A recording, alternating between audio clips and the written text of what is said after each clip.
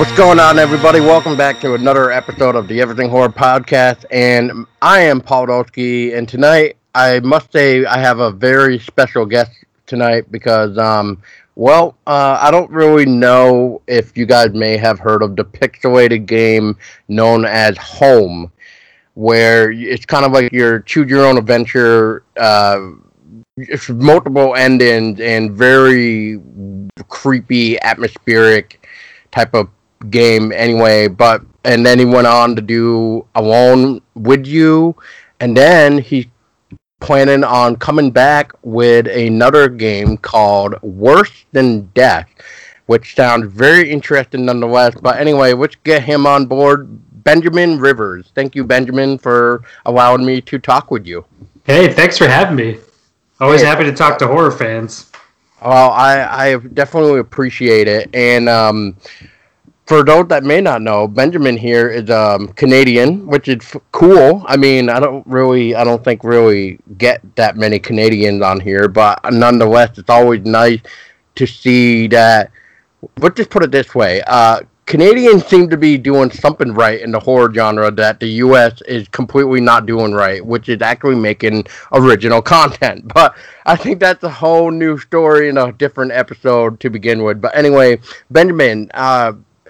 So, if you don't mind, could you tell us a little bit about yourself and how you even got into the horror genre to begin with?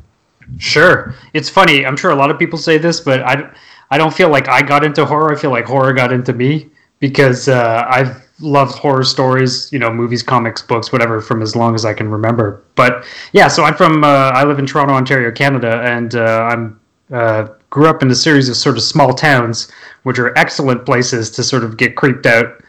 And I used to watch horror movies with my older brother as early as I can remember. I remember him like locking me in a room and making me watch Hellraiser, like in the 80s, just because he was a terrible older brother. And so we would just watch scary stuff all the time. I love comics, and I would just sort of get like used copies of old EC horror comics, like, Tales from the Crypt and Vault of Horror, stuff like that.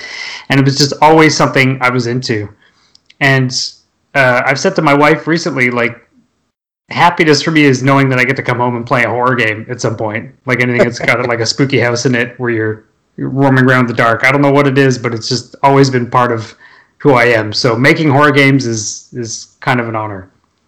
That's awesome. Yeah, I'm trying to remember, Benjamin, how I even found you. I think it was just Home. I know it was Home, but like I just don't remember if it was just me randomly, just like back to when I was a little bit younger. Because right now, when did what was that? 2008 when Home came out.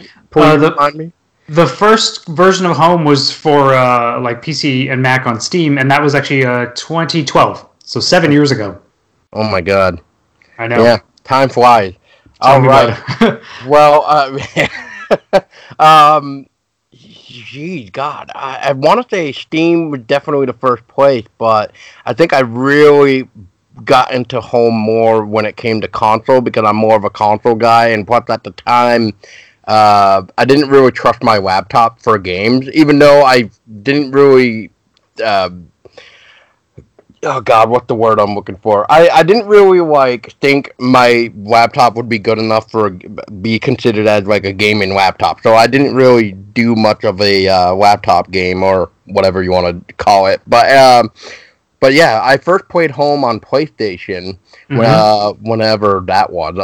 God, wow. I don't remember when I actually got it, but either way, I fell in love with it there. I started to like the pixelated stuff just because, and I'm curious, is it just because you decided with a pixelated atmosphere of the game? Is it because like a throwback, a nostalgia type of game, or what? But just the idea of it, I guess, alone was just really cool with the creep factor of it's just you in a world where something's going on. You got your own choose your adventure, and it's really neat how you did that. So how did Home really just get inspired by you?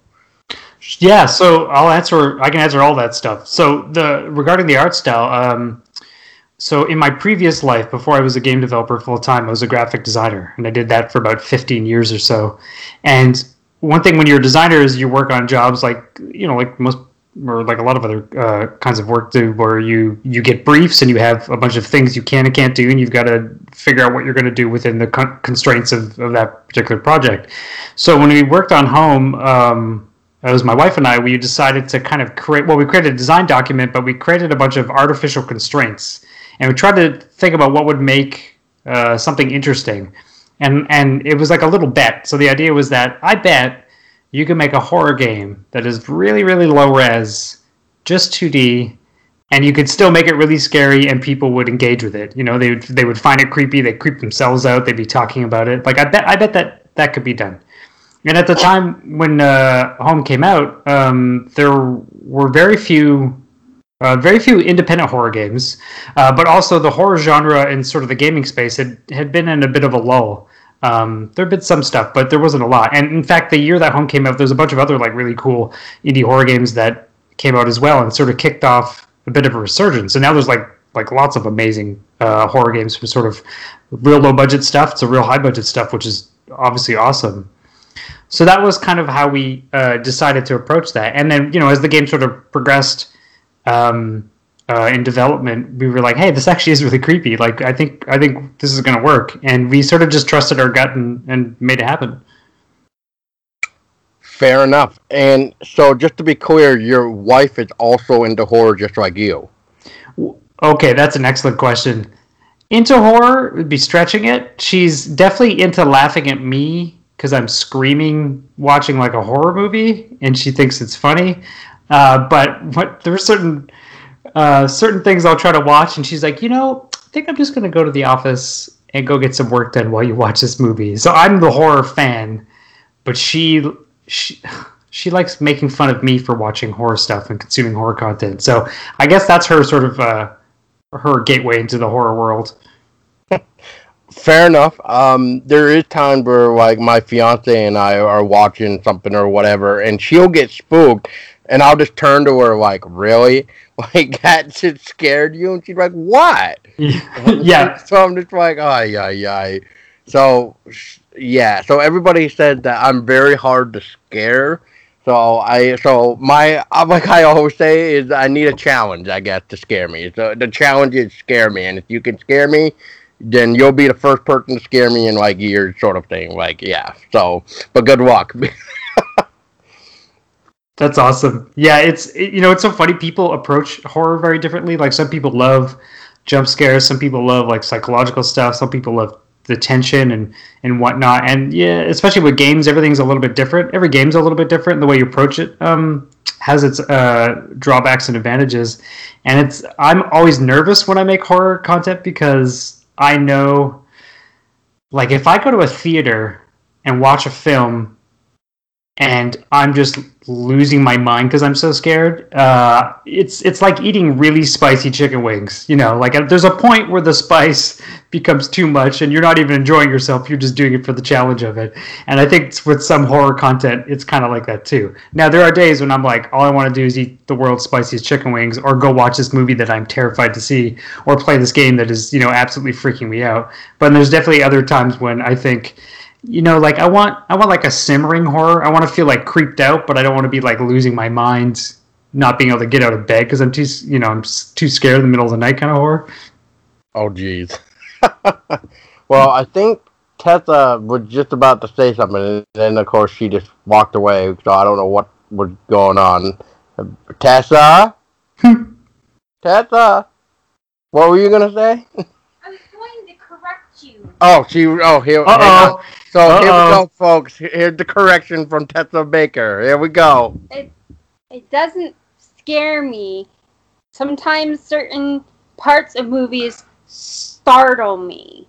Like, I'm so into the movie that when something like pops up in my face, it's like, whoa, okay. But it doesn't. Don't listen to her.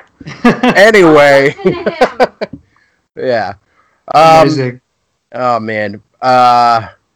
Well, she played your game too, Benjamin, and she like enjoyed it too. And now she's giving me the slap around the face thing. So if she has anything, she'll drop in when she can too. But unfortunately, like sometimes me and her almost tend to like have the same wavelength or mind wave, whatever you want to call it. Wavelength. Yes, thank Yeah, you. we think on the same wavelength. So 9 times out of 10, something I'm going to ask or talk about, he's already got it covered. So. That's great. That's good. That's where you want to be. Yes, and speaking of the lovely country of Canada. Now, did you and your wife check out that one film that was actually filmed? Or well, there's quite a few, but the one particular I'm thinking of is called The Void. No, not yet. I've heard of this, but I have not yet. There's actually a ton of horror stuff that's filmed here, and like Yes. on all sort of levels of things. Like both It movies were filmed here in Toronto. The second Resident Evil movie was filmed here in Toronto. A bunch of George Romero movies are filmed here. There's tons of stuff that gets filmed around here, and there's lots of like I think more horror television content that gets filmed, maybe more in Vancouver. But there's always we probably have really good recipes for blood and gore hidden in a production studio somewhere. Right, exactly. Yeah, another one that came across. Well, two that I came across too, which I'm curious to see if you heard of them. One is called Darken, and another one is called the UKM, which is the Ultimate Killing Machine. No, I have not. I love that title. Wow. Well, Darken is very cool. That's all practical effects based on like a futuristic world, like in another realm per se, in the modern world. So it's very cool. And then there's this other one, just like a super soldier movie, which is the UKM, the Ultimate Killing Machine. It's very interesting. So, yeah. So that's very interesting. I guess those, if you wanted to check out, is definitely worth a shot. I mean, if you like practical effects, then I think you would love The Void. Oh yeah, totally. That sounds right up my alley. And one cool thing that we found out, I forget the guy's name right now, but he played one of the monsters in The Void. And what you see of him, though, is what he can actually do with his body. He can move his body in the most unhumanly way that it's just like, huh? So it's just like, if you can find his name, or if I find his name, I'll try to contact you, and I'll like send you the proof that this guy can like move his body in ways that a human should not be able to move his damn body. So yeah. Oh, that's cool. When they filmed the first Silent Hill movie, actually that wasn't filmed in Toronto. Some of it was filmed in Toronto. A bunch of it was filmed in a town about an hour and a half from here. They had, what was it? They had dancers and a bunch of stage performers do a lot of the monsters, because they could do that. They could do sort of like double jointed movements and whatnot, just to make things look very unsettling. Oh wow, I don't even think I even knew that. So that's interesting. Yeah, all of the town segments in Silent Hill were filmed at a place called Brantford, Ontario. And you actually know that's actually. Yeah, well, like, sorry, I keep interrupting you. No, it's fine. I'm trying not to interrupt you, but you know that Silent Hill was actually also based on the real place in Pennsylvania, right? Where they say like the underground is like still burning with fire or something after all those years. Yeah, that's right. Centralia is the name of the place, I believe. Yeah, that sounds correct. But yeah, anyway, go on. I mean, like, I remember the first time I found that out that Silent Hill was filmed here, I was so excited. And the second movie, which is not great, or not even really good, it was moments. Yeah, it was also filmed here. And actually, my wife and I took a walk one summer, the summer they were filming it, and they had there's the scene where they're in the carnival, with like the merry-go-round from the game, and all the set stuff was still sort of laid out. There's like a beach area where they'd filmed all that stuff, and we'd sort of wandered. And I'm like, wait a minute, because the signs that were on some of the structures were from the game, and I'm like, holy crap! I think we just found the Silent Hill 2 set, but they hadn't like packed everything up yet. They had just sort of shuttered it and I've left it there to take away later. Oh, that's really cool. Yeah, so if you watch Resident Evil 2, and you see the part at the end, where they blow up Umbrella Labs or Umbrella headquarters, that's actually our city hall that they quote unquote exploded. Is that the? I think I might be getting my Resident Evil mixed up. Is that Nemesis? Was that number 2? Did they call it Nemesis? Oh boy, I think you might be right. It was the first time they had Jill Valentine in the movie. Oh no, wait. I might be getting the name wrong. Hang on. It has Nemesis in it. Crap. Apocalypse, I think. Resident Evil Apocalypse, maybe? Yeah. They all have, it's funny, they have such a long-running franchise now. I can't remember what any of the subtitles are. I just know it's the second one. Because the first one was just Resident Evil. Yeah. It was like Regeneration or something like that. I can't remember, but... Oh no, Regeneration was the CGI film. Doesn't matter. That's right. Anyway. Yeah, exactly. But yeah, that's really cool though. But yeah, you were saying with home, so like you were a graphic designer, you were doing some stuff, and then the Pixelated came from I think I remembered you saying like you and your wife talking about, well, we could make it 2D and we can get away with making it creepy, yada yada yada. And then I'm trying to remember what you just said. So no, that was basically it. I mean, the whole idea was that we had only sort of so many resources, and we wanted to make a game. Like Home was originally meant to be a jam game. Like I thought, I could just bang this out in a weekend, which of course was not entirely true. And I just sort of was working on it while doing other things, but it only took about 6 months to do. Actually, it was quite quick. Oh, wow. When you add up all the time. And then when we did it, we're like, that's cool. I think this is going to be good. And then we just sort of lucked out. It blew up real big, and it was kind of, right, being at the right place at the right time, which is fantastic. And then we started noticing, holy crap, people are totally into indie horror games. And as someone, again, who loves horror movies, and at that time in the city, there were still lots of movie rental places. The streaming hadn't happened yet, and you mostly got, if you're watching stuff, you're mostly renting it from the store. So we had this amazing. We're very lucky in the city. We have amazing theaters, but we also had a amazing series of sort of independent rental places. And there was this one I used to go to all the time called Queen Video, and they had essentially bins with just the flat folded DVD or VHS covers. So you could flip through them like you're flipping through a box of vinyl records, and then you could they had so much content there that they could sort of store this way and display. And I used to just go and pick a genre. So one summer it was Italian horror. I realized, you know what, I don't know a damn thing about Italian horror movies. I'd never seen any. So I just started going through and watching a bunch of those, and then finding some sort of obscure stuff, or like the creepy, dark underground films, or slasher movies, and then really got an appreciation for just really tight, quick, and condensed storytelling, where you're not telling this giant epic drama, but you're telling a movie in a tight 90 minutes, and you get these amazingly memorable scenes that people carry with them for the rest of their lives.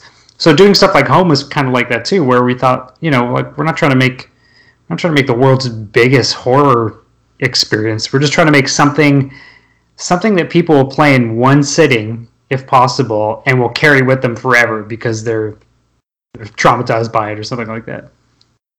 Well, I don't know if they could do it in one. Well, hang on. Let me rephrase this. They could probably do it in one sitting, like I probably did. Maybe a couple tries or something, because maybe it got too late at night or whatever when I was playing it. But let's see. If memory served me right, there's 3 endings to the game, which I won't say just in case for some weird reason somebody had not played Home. Mm-hmm. But how did, if you can, without saying too much, how did you figure out ways to end the game multiple ways, I guess? Yeah, no, that's a great question, because that was the toughest part of the development process. So when we started, the game started because I'd written a short story.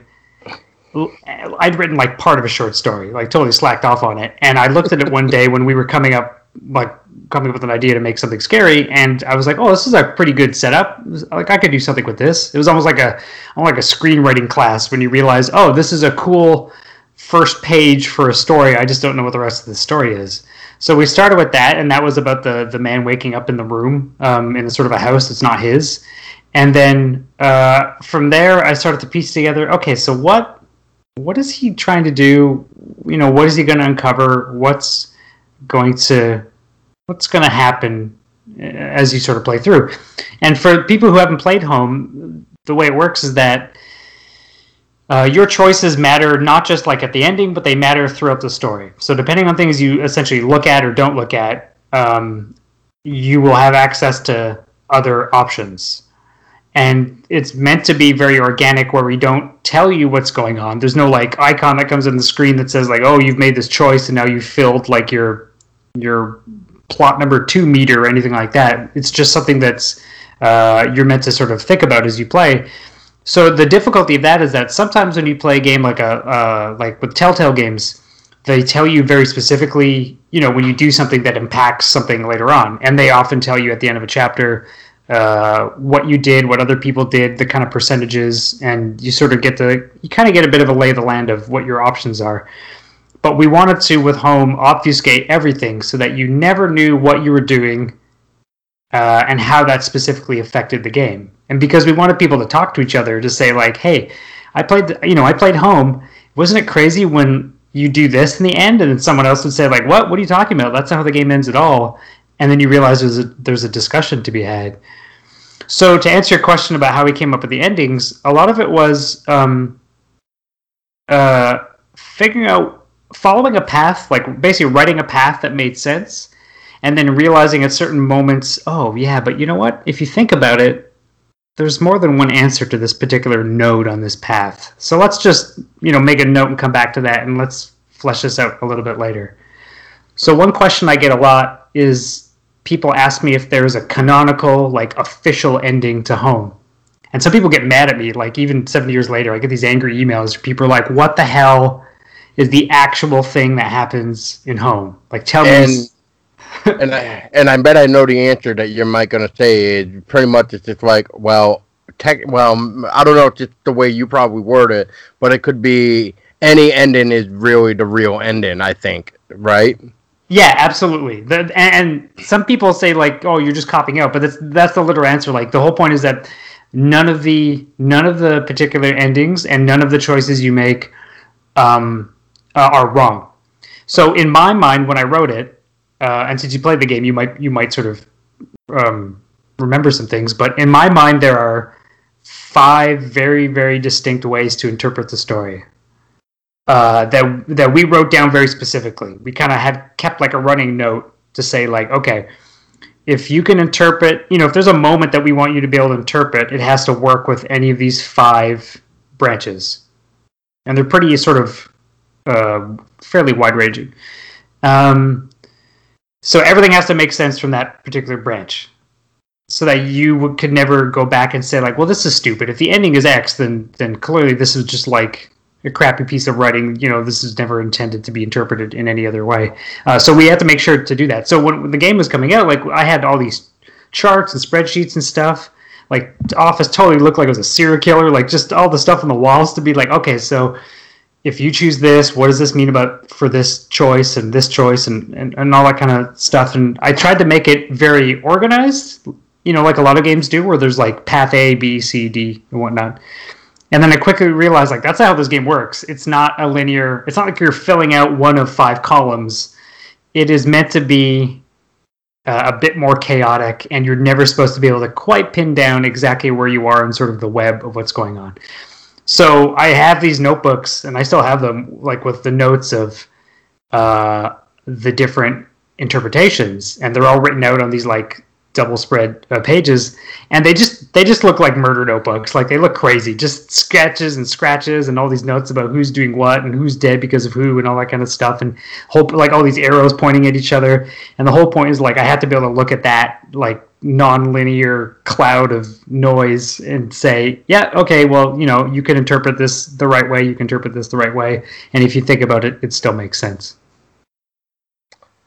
Fair enough. Yeah, yeah. I mean, let's see here.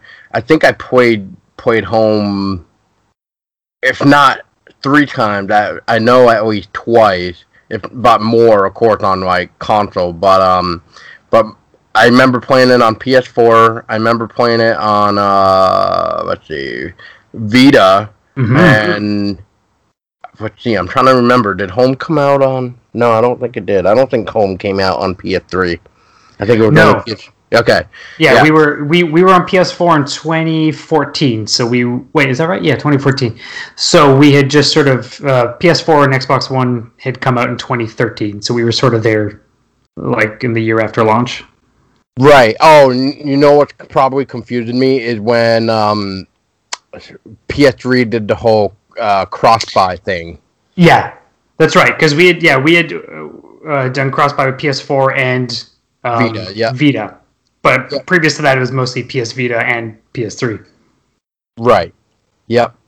Yeah, that's probably why I'm thinking PS3. So yeah, yeah, very very interesting. I'm trying to remember like I remember going back because without giving too much away, but I think it would be maybe fair to at least mention one interesting thing that you were talking about too about your choices as you were saying like with Telltale and with this case. For those that may not know, this isn't really going to give too much away, but it's going to help elaborate more of what Benjamin has already said, which is this. There's one part in the game where your main protagonist finds a hole in the floor. Now, you can either do two things here. You can jump down the hole and hurt yourself, where you're going to have a limp. Um, Otherwise, you can find some rope and climb down, where you do not injure your leg. And from doing either of those, there's a potential spot, I'll say, where there's and I'm gonna say is campsite. I believe, if memory serves me right now, because I am kind of going off memory, but it's a campsite, I believe, or at least something important to a, I'll say, side story. But if your leg is hurt, you cannot. And Benjamin can probably clarify this better than maybe I can, but you cannot cross the water with a hurt leg. However, if your leg is not hurt, you can actually walk across just fine. But yeah, so Benjamin, can you explain about if you recall what I'm trying to say without saying too much is that water part where if you have a hurt leg, you cannot cross that over. Is that supposed to be like a lake, a stream, like so what about this water thing is making it so that your character could not go across with a hurt leg? Yeah, you nailed it exactly. That's exactly what happens. We and there's like the game actually tracks your steps when you're injured, so that you always limp for a certain amount of time, just so that you're always aware. And if you hurt your leg twice, it lasts longer, and you walk like a little bit slower. Hopefully not enough to make the game aggravating, but just enough so that you realize that it's a little bit different. So the way I usually write, like when I do comics and stuff and write stories, I don't start with like a beginning, middle, and end and like plot out a master plan. Usually what happens is there's a scene, like in the case of Home, the beginning, a scene that comes to me or a scene that I've found interesting, and then I go, okay, so how do we get to this moment? Where do we go from this moment? What are the reasons? The characters? Why would they do what they do? And it starts as like a bit of a web from a center, and then we kind of move outward, and then we start filling in the blanks and trying to make good choices about why a character would have certain motivations, and so that makes sense, so that the viewer, reader, or whatnot, or the player is kind of putting these pieces together. And with things like the water, the stream in the forest, like by the campsite, exactly as you said, I think I had just designed the area and said, it feels like, or I just said, well, this is dumb because you shouldn't be able to cross this like slippery, dangerous stream on a broken leg. And I think a lot of that was thinking about older adventure games where like an old Sierra game, if you hadn't done something or you did do something, trying to enter a certain area would result in some kind of instant death. And we weren't trying to do anything like that, but it just made sense. So I said, okay, well, there you go. We're just going to put that in. That makes sense in terms of like a narrative callback. So if you don't injure your leg, you can cross and find what's on the other side without having to sort of take a side route. If you have injured your leg, then you definitely have to go find an item to use in order to cross the river. And you can find that item anyway, but you don't have to. And a lot of that was to create that sense of people playing it. Maybe they didn't injure their leg, and then getting to that point because it always hints that something could happen if the situation was a little bit different, so that people would play and say, I wonder what would happen if I jumped down. Because in the early, like, there's streaming didn't exist when the game came out, but we would see some people post on YouTube, and we actually watched some videos like around the launch of people just pausing a lot and kind of seeming frustrated because they weren't sure what to do, and like they were mad at themselves because they were like, oh crap, and they were very hesitant to do certain things because they thought, like, if I jump down this hole, without finding a rope, am I basically just dead? And that was a lot of fun because what we realized was that we had achieved our goal. People were scaring themselves. Like, all we said was, hey, something might happen if you do this. But then people would make themselves nervous and terrified without us having to do anything more. And that was kind of awesome to see. Well, in that case, I think the first time I played, I did hurt my leg because I was stupid and didn't look everywhere. Or if I did, I completely missed the rope the first time. But I definitely looked at that hole and it was just like, oh, what could be down below or whatever. And I'm like, whatever. Jump down, not thinking of anything. And then, you get that message that's like, oh, you hurt your leg, now you got a limp and stuff like that. And I'm like, oh, okay, well, at least you can get down here. And then I was like beating it the first time. So then when I went back to play again, I was like, okay, how do we not hurt the leg? And then that's when I found the rope. And I'm like, oh, well, I kind of feel like stupid for either missing it or whatever happened the first time around anyway. So I do like that. And what was my favorite part? It was probably... I'm trying to remember the area now. It's the guide job, I believe, is what it was, where he was kind of talking about a coworker. If I'm right. Mm-hmm. That's right.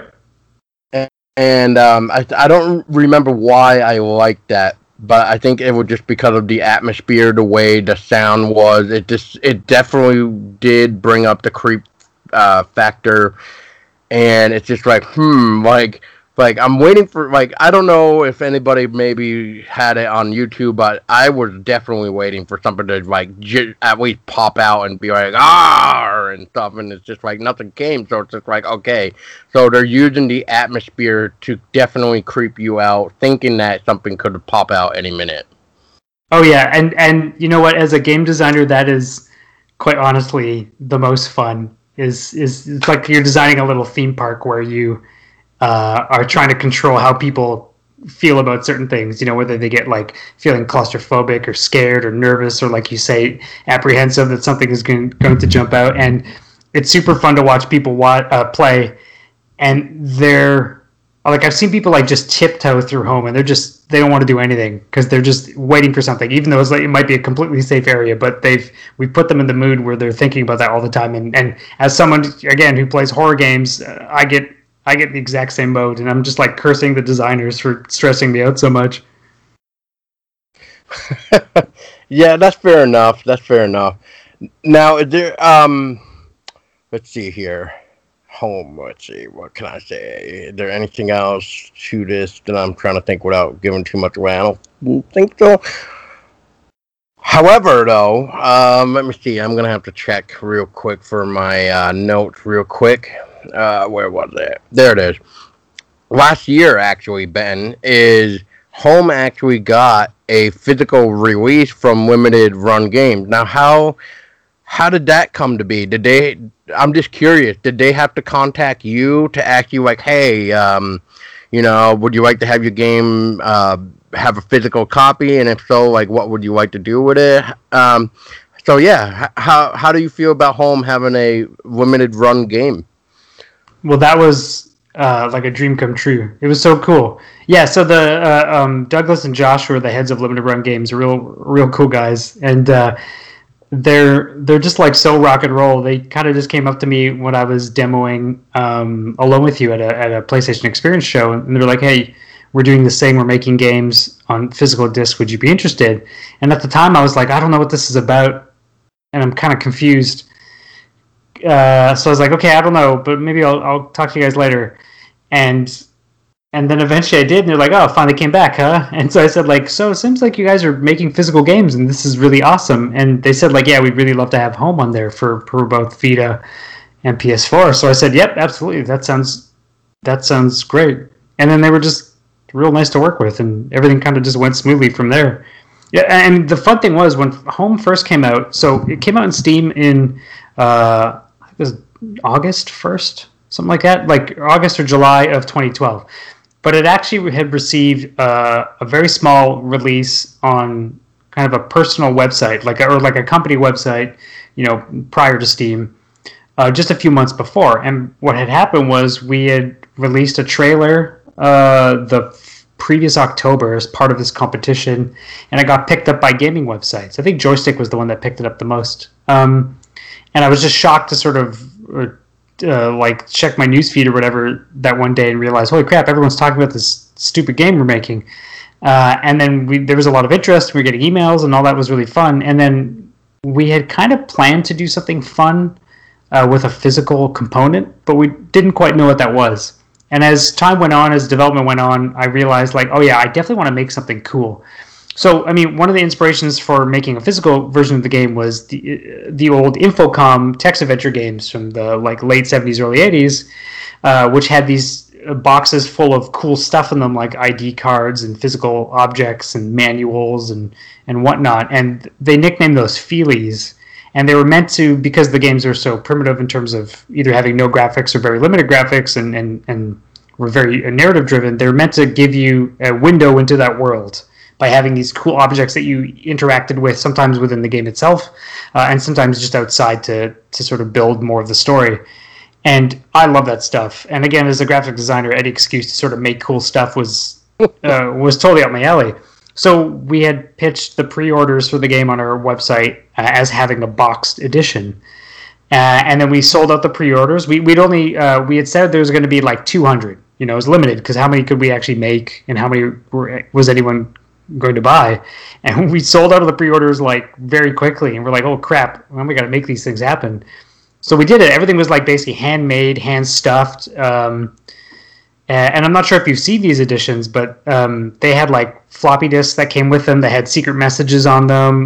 They had a letter that you couldn't open until the game told you to. They had a bunch of other things like that were all meant to sort of enhance the experience, like a map that didn't quite make sense and fun stuff. So the game launched with a physical version, of which, again, there were only 200. So when Limited Run reached out, the idea to actually bring like another physical version, but like to a whole bunch of people who are actually going to be interested, and not just the people who had pre-ordered the old version, was extremely exciting. So that was like a no-brainer, super easy, and so awesome to get that done. Yeah, I unfortunately missed out on it, but that's what happened when bills come into play or rent or whatever happened at that time. And what really sucks too is when you get paid bi-weekly, not even every week, so that even sucks too. So you got to talk about tight budgeting your money, really. So I did see it. I unfortunately just couldn't do it. So I was like, God darn it. Maybe if people demand it, maybe we could see another limited run thing, but who knows? But it would be like a dream come true. Yeah. Oh man. Yeah. It's so cool to see that stuff, and it's anytime someone posts like the game for our second game, Alone with You, our limited run edition just came out, and I think people have been receiving them over the past few weeks. And so when people post on Twitter and Instagram like unboxing videos of them getting this stuff, it's amazing. Like, whoever thought that would happen? Right? No, I hear you. Like, I was shocked when I saw Limited Run do a do a physical copy of one of my favorite horror games too, called Layers of Fear. I never would have thought that game would have gotten a physical, but I was so shocked when I saw Limited was doing it. I was like, oh my god, yes, this game definitely deserves it, I think. So, and that's probably one of my favorites too, for like just to throw out there, I guess. I mean, I definitely would recommend that game, just like I would recommend your game too, Benjamin. So, I unfortunately though have not had the chance to check out Alone with You. So, if you could tell us about it for people like me and my fiance who have not played that one yet, of what that is all about. I know it's like a sci-fi romance story. Yeah, I know, right? It's like a genre of one. I used to joke. It's a very weird game. The way I described it was like it is like an episode of Star Trek meets really awkward online dating. So the whole point is it's an adventure game, and it's set in sci-fi. It's a lot longer than Home. It's like, I don't know, like 6 hours long or something like that. And you play the last surviving member of a terraforming colony off on this planet somewhere. And it's you and this AI. You're the only ones that left. There's this like terrible tragedies that have happened. People have died, and you and the AI are basically trying to get all these parts and materials you need to repair your escape ship, so you can get off the planet and get back home to Earth. So in order to do that, the AI is like, okay, well, I can help you do some stuff, but like I don't know how to build this ship. However, we have these holograms that are essentially like captured versions of for the people who used to live here. Again, just like characters in a holodeck, and you can talk to them, and they all have different expertises. They'll tell you how to fix the ship.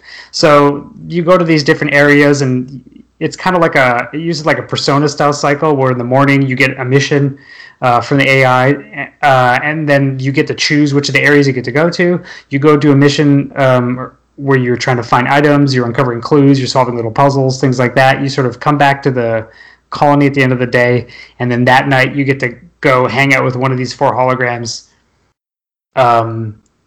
and like spend time with them. So then you end up developing relationships with them, and the trophies and achievements and whatnot are sort of based on all the different choices you make. And it's like just this really, really weird homage to like old Sega CD adventure games, where it has this like crazy color palette, and it's very esoteric, and has like lots of high, like, full screen pixel art animations and things like that.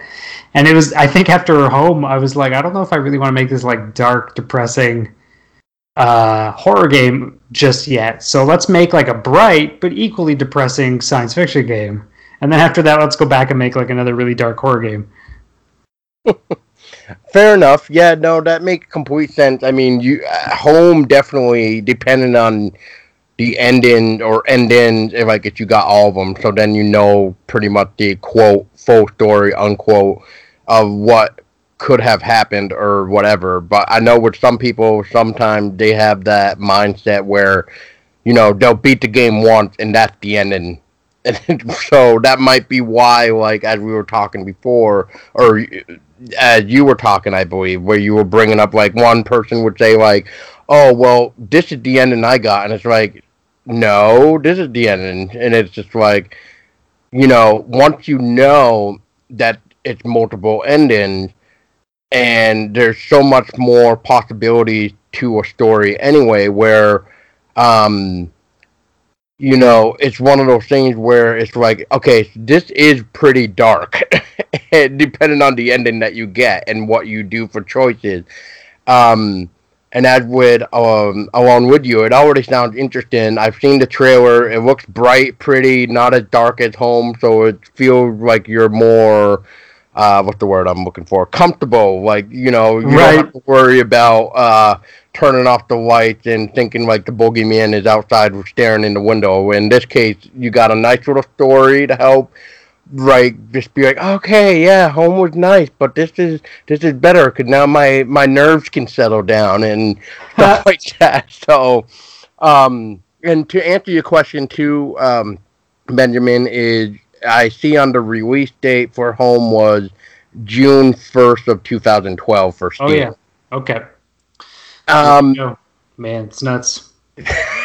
Yeah, I bet. I bet. I mean, I can only imagine like some of the stuff that like so speaking of which, of what I would almost just about to say is, so how long did, so you said Home took 6 months to make. Now, is that with writing everything with all the notes and then, and it looks like you actually create the games yourself. So, like, I'm curious, like, when making the game, did you have to either take away anything? Did you have to add anything? Um, walk it through the process. Like, was there any type of way where if you had to talk to your wife, even where you guys were like, well, would this be able to work? And if not, how could we make it work? Yeah, I mean, all of those things happened for sure. So the 6 months it took to make Home were spread out over a slightly longer time because I was sort of working on client work at the time. So I was sort of fitting in Home between other projects. And so a lot of it was I was learning the tools I was using at the time as well, because we make our games right now in Game Maker Studio 2. It wasn't Game Maker Studio 2 back then. It was an earlier version, which is a game making software suite that caters specifically to 2D game design. Makes things super fast to implement and can be very powerful and lets you now port to like damn near everything very quickly. But at the time, there's a lot of things I was just learning to do as a programmer and figure out how to make. So there was things I thought, oh, I'd really like to have a creature or some kind of enemy or whatever. And at first, I was like, I don't even know how to do that. And then later, I realized that I don't even want that. That's not the right approach for sort of this design that we've laid out.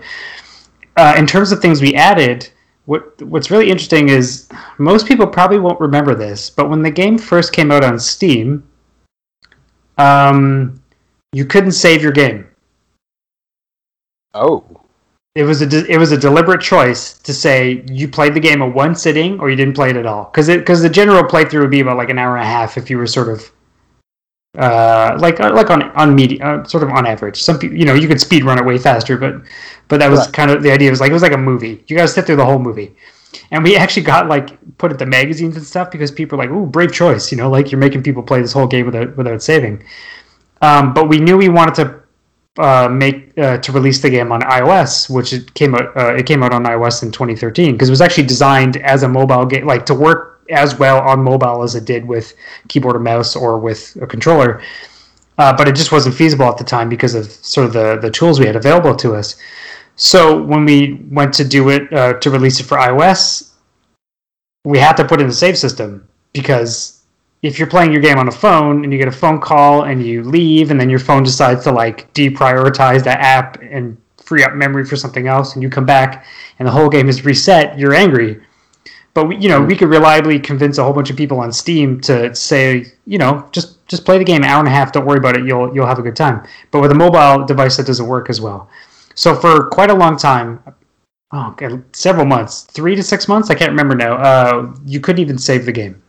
But as well, we had some ideas where there were some areas that we kind of had, like I had in the back of my head, and some rooms, extra rooms that were not available at the beginning of the game. So in Home, there were doors, even in the very first area, that just didn't open. And throughout other areas of the game, there were parts that doors that were closed and sort of just rooms that weren't there. And so I kind of like, in an update, I sort of snuck in an entire new area. The train yard was not in the original release. It was sort of added about 3 or 4 months after launch. As well as some other rooms that were just sort of made open, so that if you're playing the game again, and especially if you knew it well or you liked it, you would play it and wonder, like, what the hell? Why is there a room here all of a sudden? Because we really want to freak people out, like almost like their game was messing with them. Like was the kitchen here the whole time? I don't remember there being a kitchen on the last time I played this. So we kind of secretly added in stuff months after launch to just kind of mess with people and see if anybody noticed, and which was actually a lot of fun. Nice. No, that's definitely interesting to know, because that train part, when you, gotta find a specific item, I'll just say. That was very interesting. I I think I actually liked that part too, just because it was just more of the like, okay, what's going on here, sort of deal, and then that kind of makes sense for another part too. So that I'll keep hush hush. So interesting. Now my final question for home, and I don't know if you ever get asked this question about it, but I am curious. Is so how did the whole I'll call it scene come into play or get brought up to either save the mouse or not save the mouse that is trapped? Oh, that's a really good question. So the mouse is the first choice you can make in the game. So that was a game design thing where we wanted you to be able to make a choice that seemed simple and maybe even almost pointless. You know, you see the mouse is trapped, you're like, oh, because it's doing what a lot of the game does. It's telling you something's happening. There's a mouse trapped. It's asking you, what do you want to do? Do you want to free it or not free it? But it doesn't tell you what's going to happen. And then the whole point is that if you don't free the mouse, the next time you come into the room, it's dead. If you do free the mouse, you'll see it again later on. And we wanted to teach people right away that every time the game asks you something, you're not sure what's going to happen. It may not be what you expect, but something is going to happen. So I wanted to teach that with something that wasn't a major decision that you were going to be mad about, because you're like, well, I didn't even know what the hell was going on. I didn't even know that was how this game works. So we did it with the mouse first, and then once you saw that, oh, I get it, and it would also hopefully cause you to think like, well, what if I'd chosen the other option? What would have happened? So it was a safe choice. And in the console versions, the mouse represents the first trophy you can get in the game, and that was also a decision to sort of clue people in that, you know, choices you make and whatnot are going to affect how things play out. Yes, and I do remember, I don't even remember how many times I had to play it, but that train part you're talking about, that trophy that whoever, I'm assuming you were talking with PlayStation about it, because I don't know how that works either for the trophy, but there was one, I don't even know if it even got fixed to this day, but the train trophy there. Oh god, I hope it did.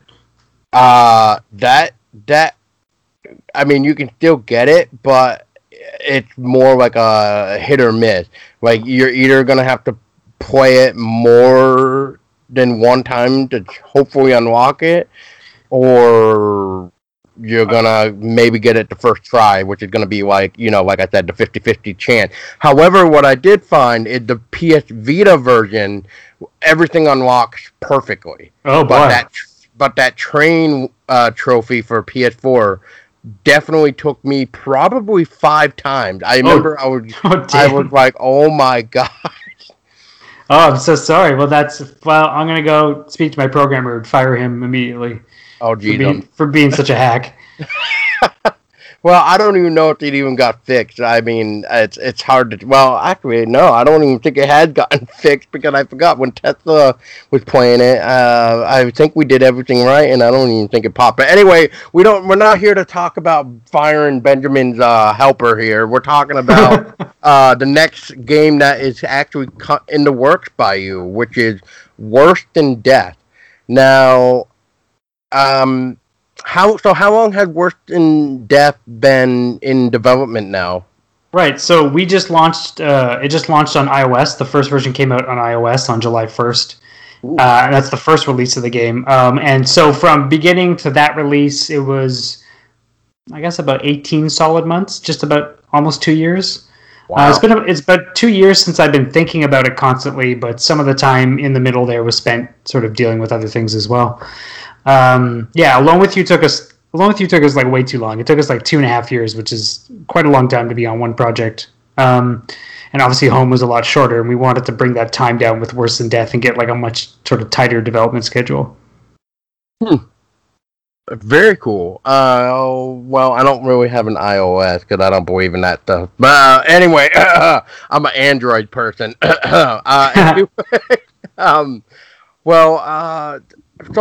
So what is Worse Than Death about, and how were you really inspired to make this once again dark game as we're calling it.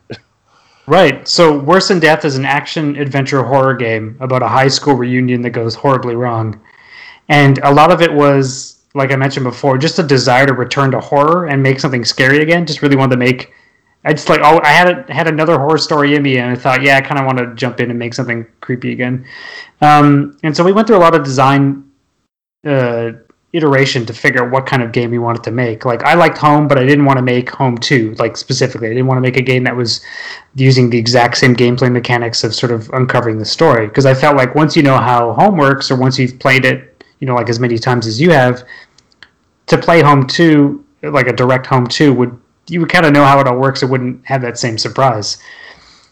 But again, as someone who loves horror and is, was playing like a dozen horror games sort of between one game and the next, I kept thinking like, there's got to be something else I can do. And I do love 2D horror. So one thing I noticed about a lot of other horror games is that they're often very, very slow, especially indie ones. Like they're about moving, navigating, maybe hiding, but they're usually about waiting a lot. And I really like the idea of doing a game that did have monsters, that did have an enemy that you were avoiding or dealing with. But I didn't just want to copy like a bunch of other indie horror games that have come out where you're just sort of doing a lot of waiting, doing a lot of slow walking, and progressing with like a very, very deliberate pace. I want to make a game that was like just totally rock and roll, where you were always panicking. You were just like freaking yourself out, but not because of like the slow dread necessarily, but because you would know that there's something in the room and you screw up and you go, oh God, and you're running and you're kind of making a mess of it, and you're probably doing way worse because you're panicking instead of just like playing it cool. So we prototyped the game very quickly. It only took about 2 months, I guess, to sort of do a bit of a game jam and figure out what we wanted to do. And the prototype was the main character, Holly, which I think was basically just the character from Home at that point, just because I had the sprites, and making a kind of Metal Gear style stealth system where you are hiding, you can sneak, the enemy can hear you, it can track you, it can go on patrol, it can sort of, return from patrol and do a bunch of those sort of stealth mechanic things. And I prototyped a basic version of that and said, like, this is actually really fun. And then we started digging into like the pile of stories that we had that we wanted to talk about. And my wife Nancy really took the lead on this, where she's like, okay, here's what we're going to do.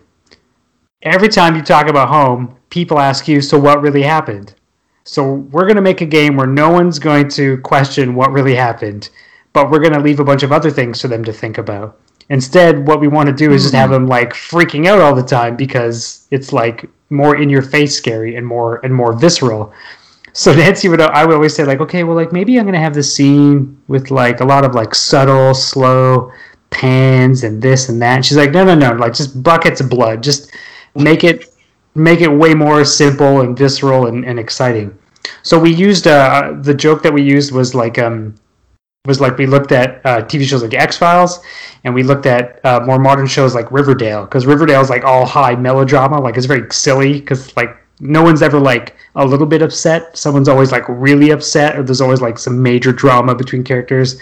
It's very goofy. But with X-Files, like, like Mulder and Scully are always running from one scene to the next. Nothing ever happens without them running between scenes, or without a giant like dun dun dun moment, and then they're like, oh my God, the person who's been in the factory this whole time was so and so, and then they got to run to go catch him.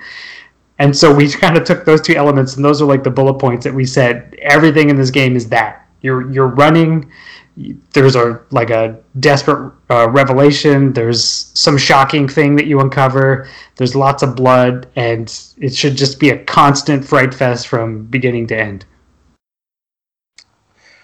Well, I'm definitely looking forward to this, because I remember when, I believe it was when you were first maybe announcing it, or maybe it was like a little bit on. I don't remember when I first actually heard about Worse Than Death, but it was cool that I was like, oh, Benjamin is back making another game. I was wondering what was going on, and like, I know you were indie, but I was just like, well, I think it's been a while anyway, and I was just like, I wonder how long. I think I was more like, I wonder how long this has been talked about now or something. So I honestly don't remember how I found out that you were working on a new game or something. So, but kudos to you for that, for coming back, because we definitely need more originality when it comes to really anything horror nowadays. I will say.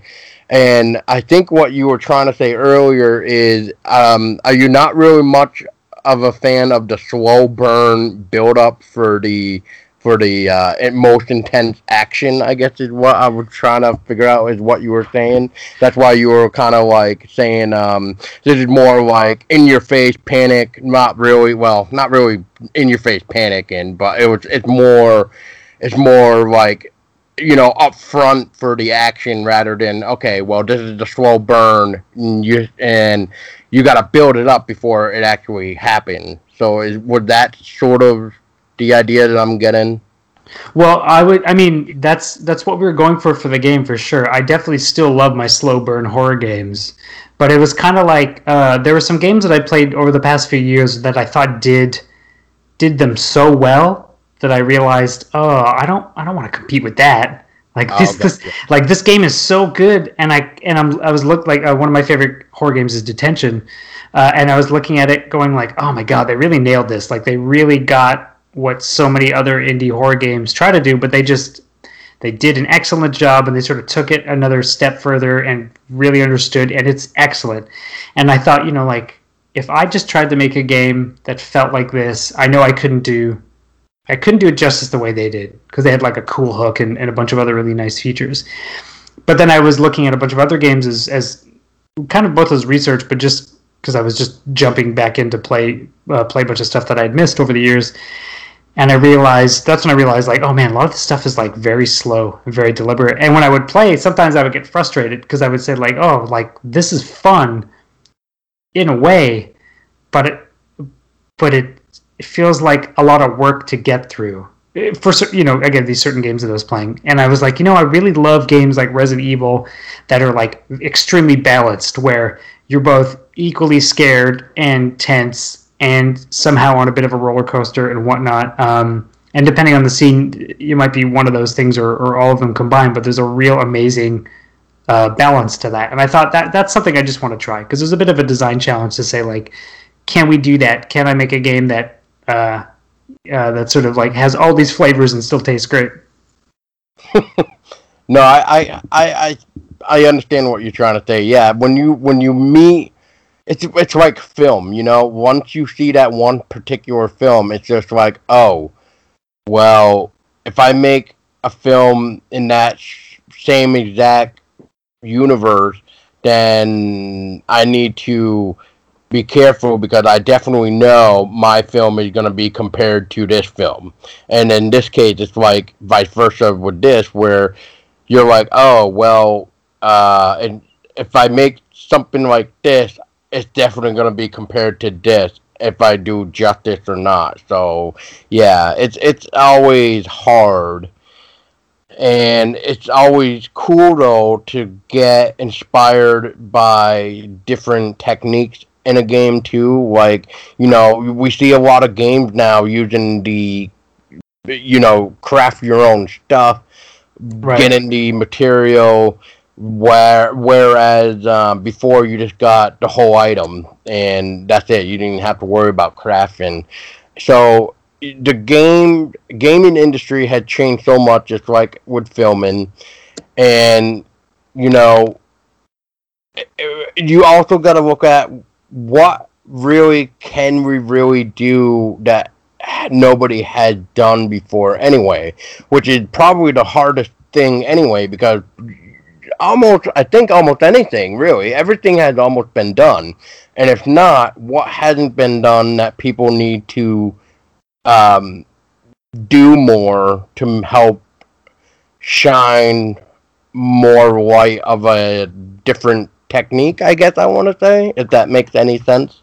Yeah, absolutely. I mean, a lot of it is you find gaps in something, and like as a designer, that's usually just me playing things and saying like, oh, I like this, but man, I wish this had X, or I wish this didn't have X, and I wish there was more of this. And then sometimes you look around and it's like, well, maybe there's an opportunity to make something that has the things that I like and doesn't have the things I don't like, and attract the same people who also sort of want that. And that was one of the reasons too why we didn't want to just make like a literal Home 2, because part of it was like, can I make a better version of Home? I mean, I could definitely make a prettier version, one that's higher res, one that uses a bunch of cool animation techniques, things like that. But at the time, the idea was, no, like Home exists for a reason. It does exactly what it's supposed to do, and unless I really shake that up in a meaningful way, it would just kind of feel like I'm just doing, making like a half-ass sequel.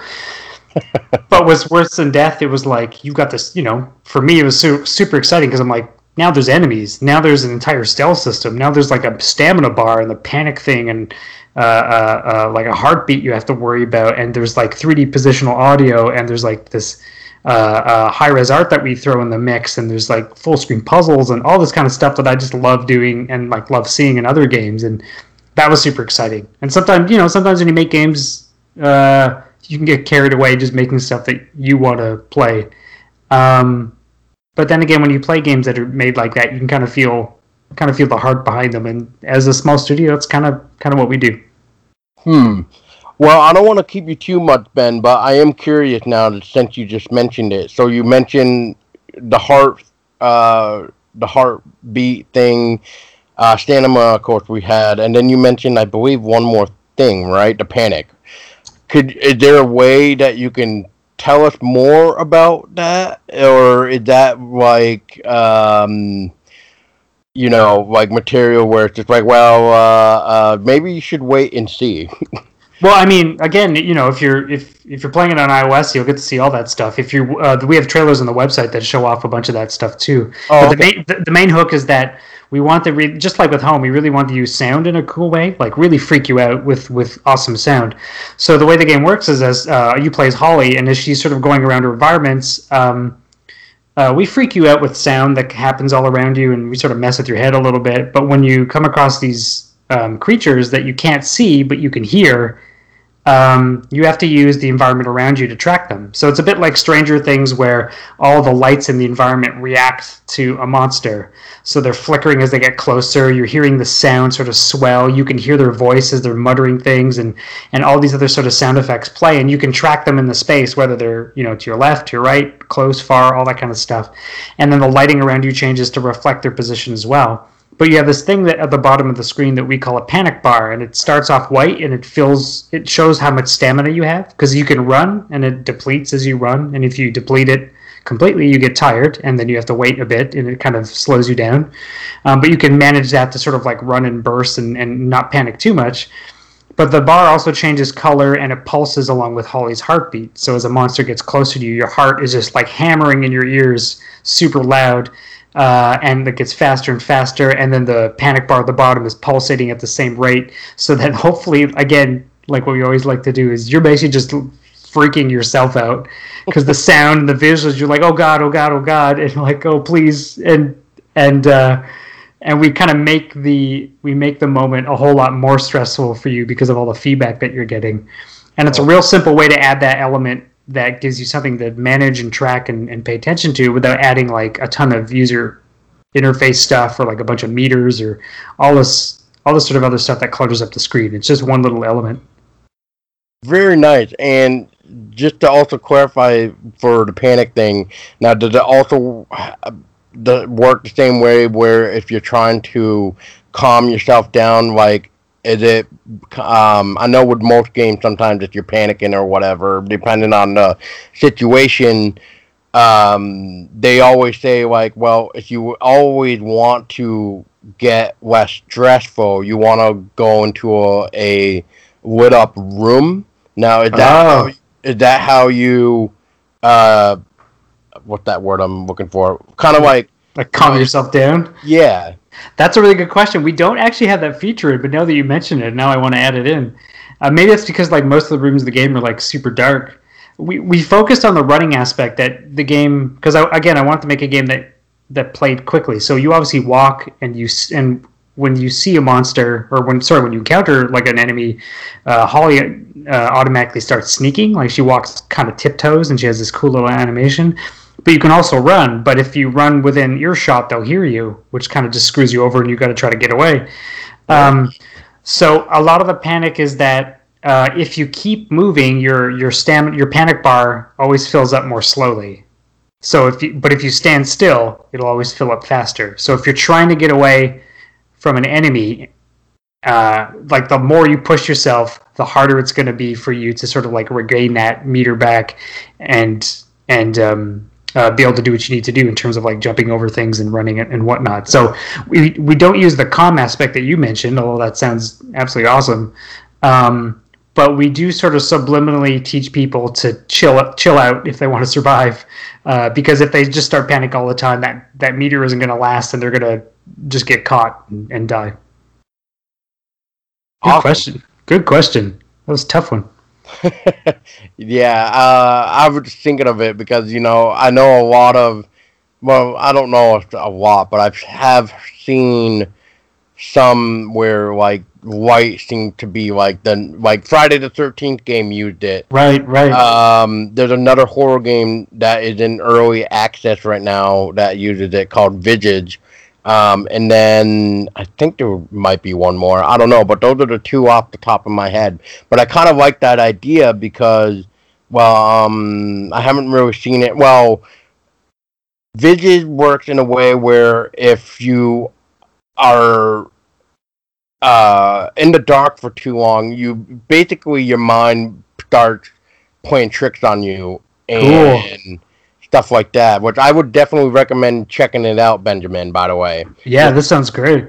And Friday the 13th, I like that, how they worked that in, where if you were scared from running into Jason, same thing, if you didn't have your flashlight on and you were in like a dark area for too long, your screen would actually become darker and like... You'd lose your map. You would lose your map over time.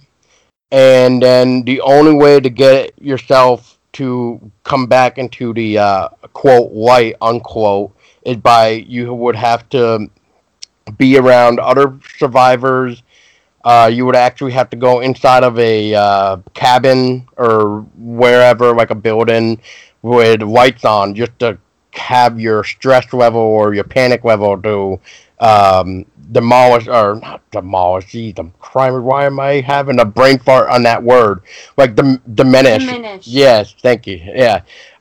So, and then after a little bit of time, your screen would come back to normal, your map would actually start showing up again.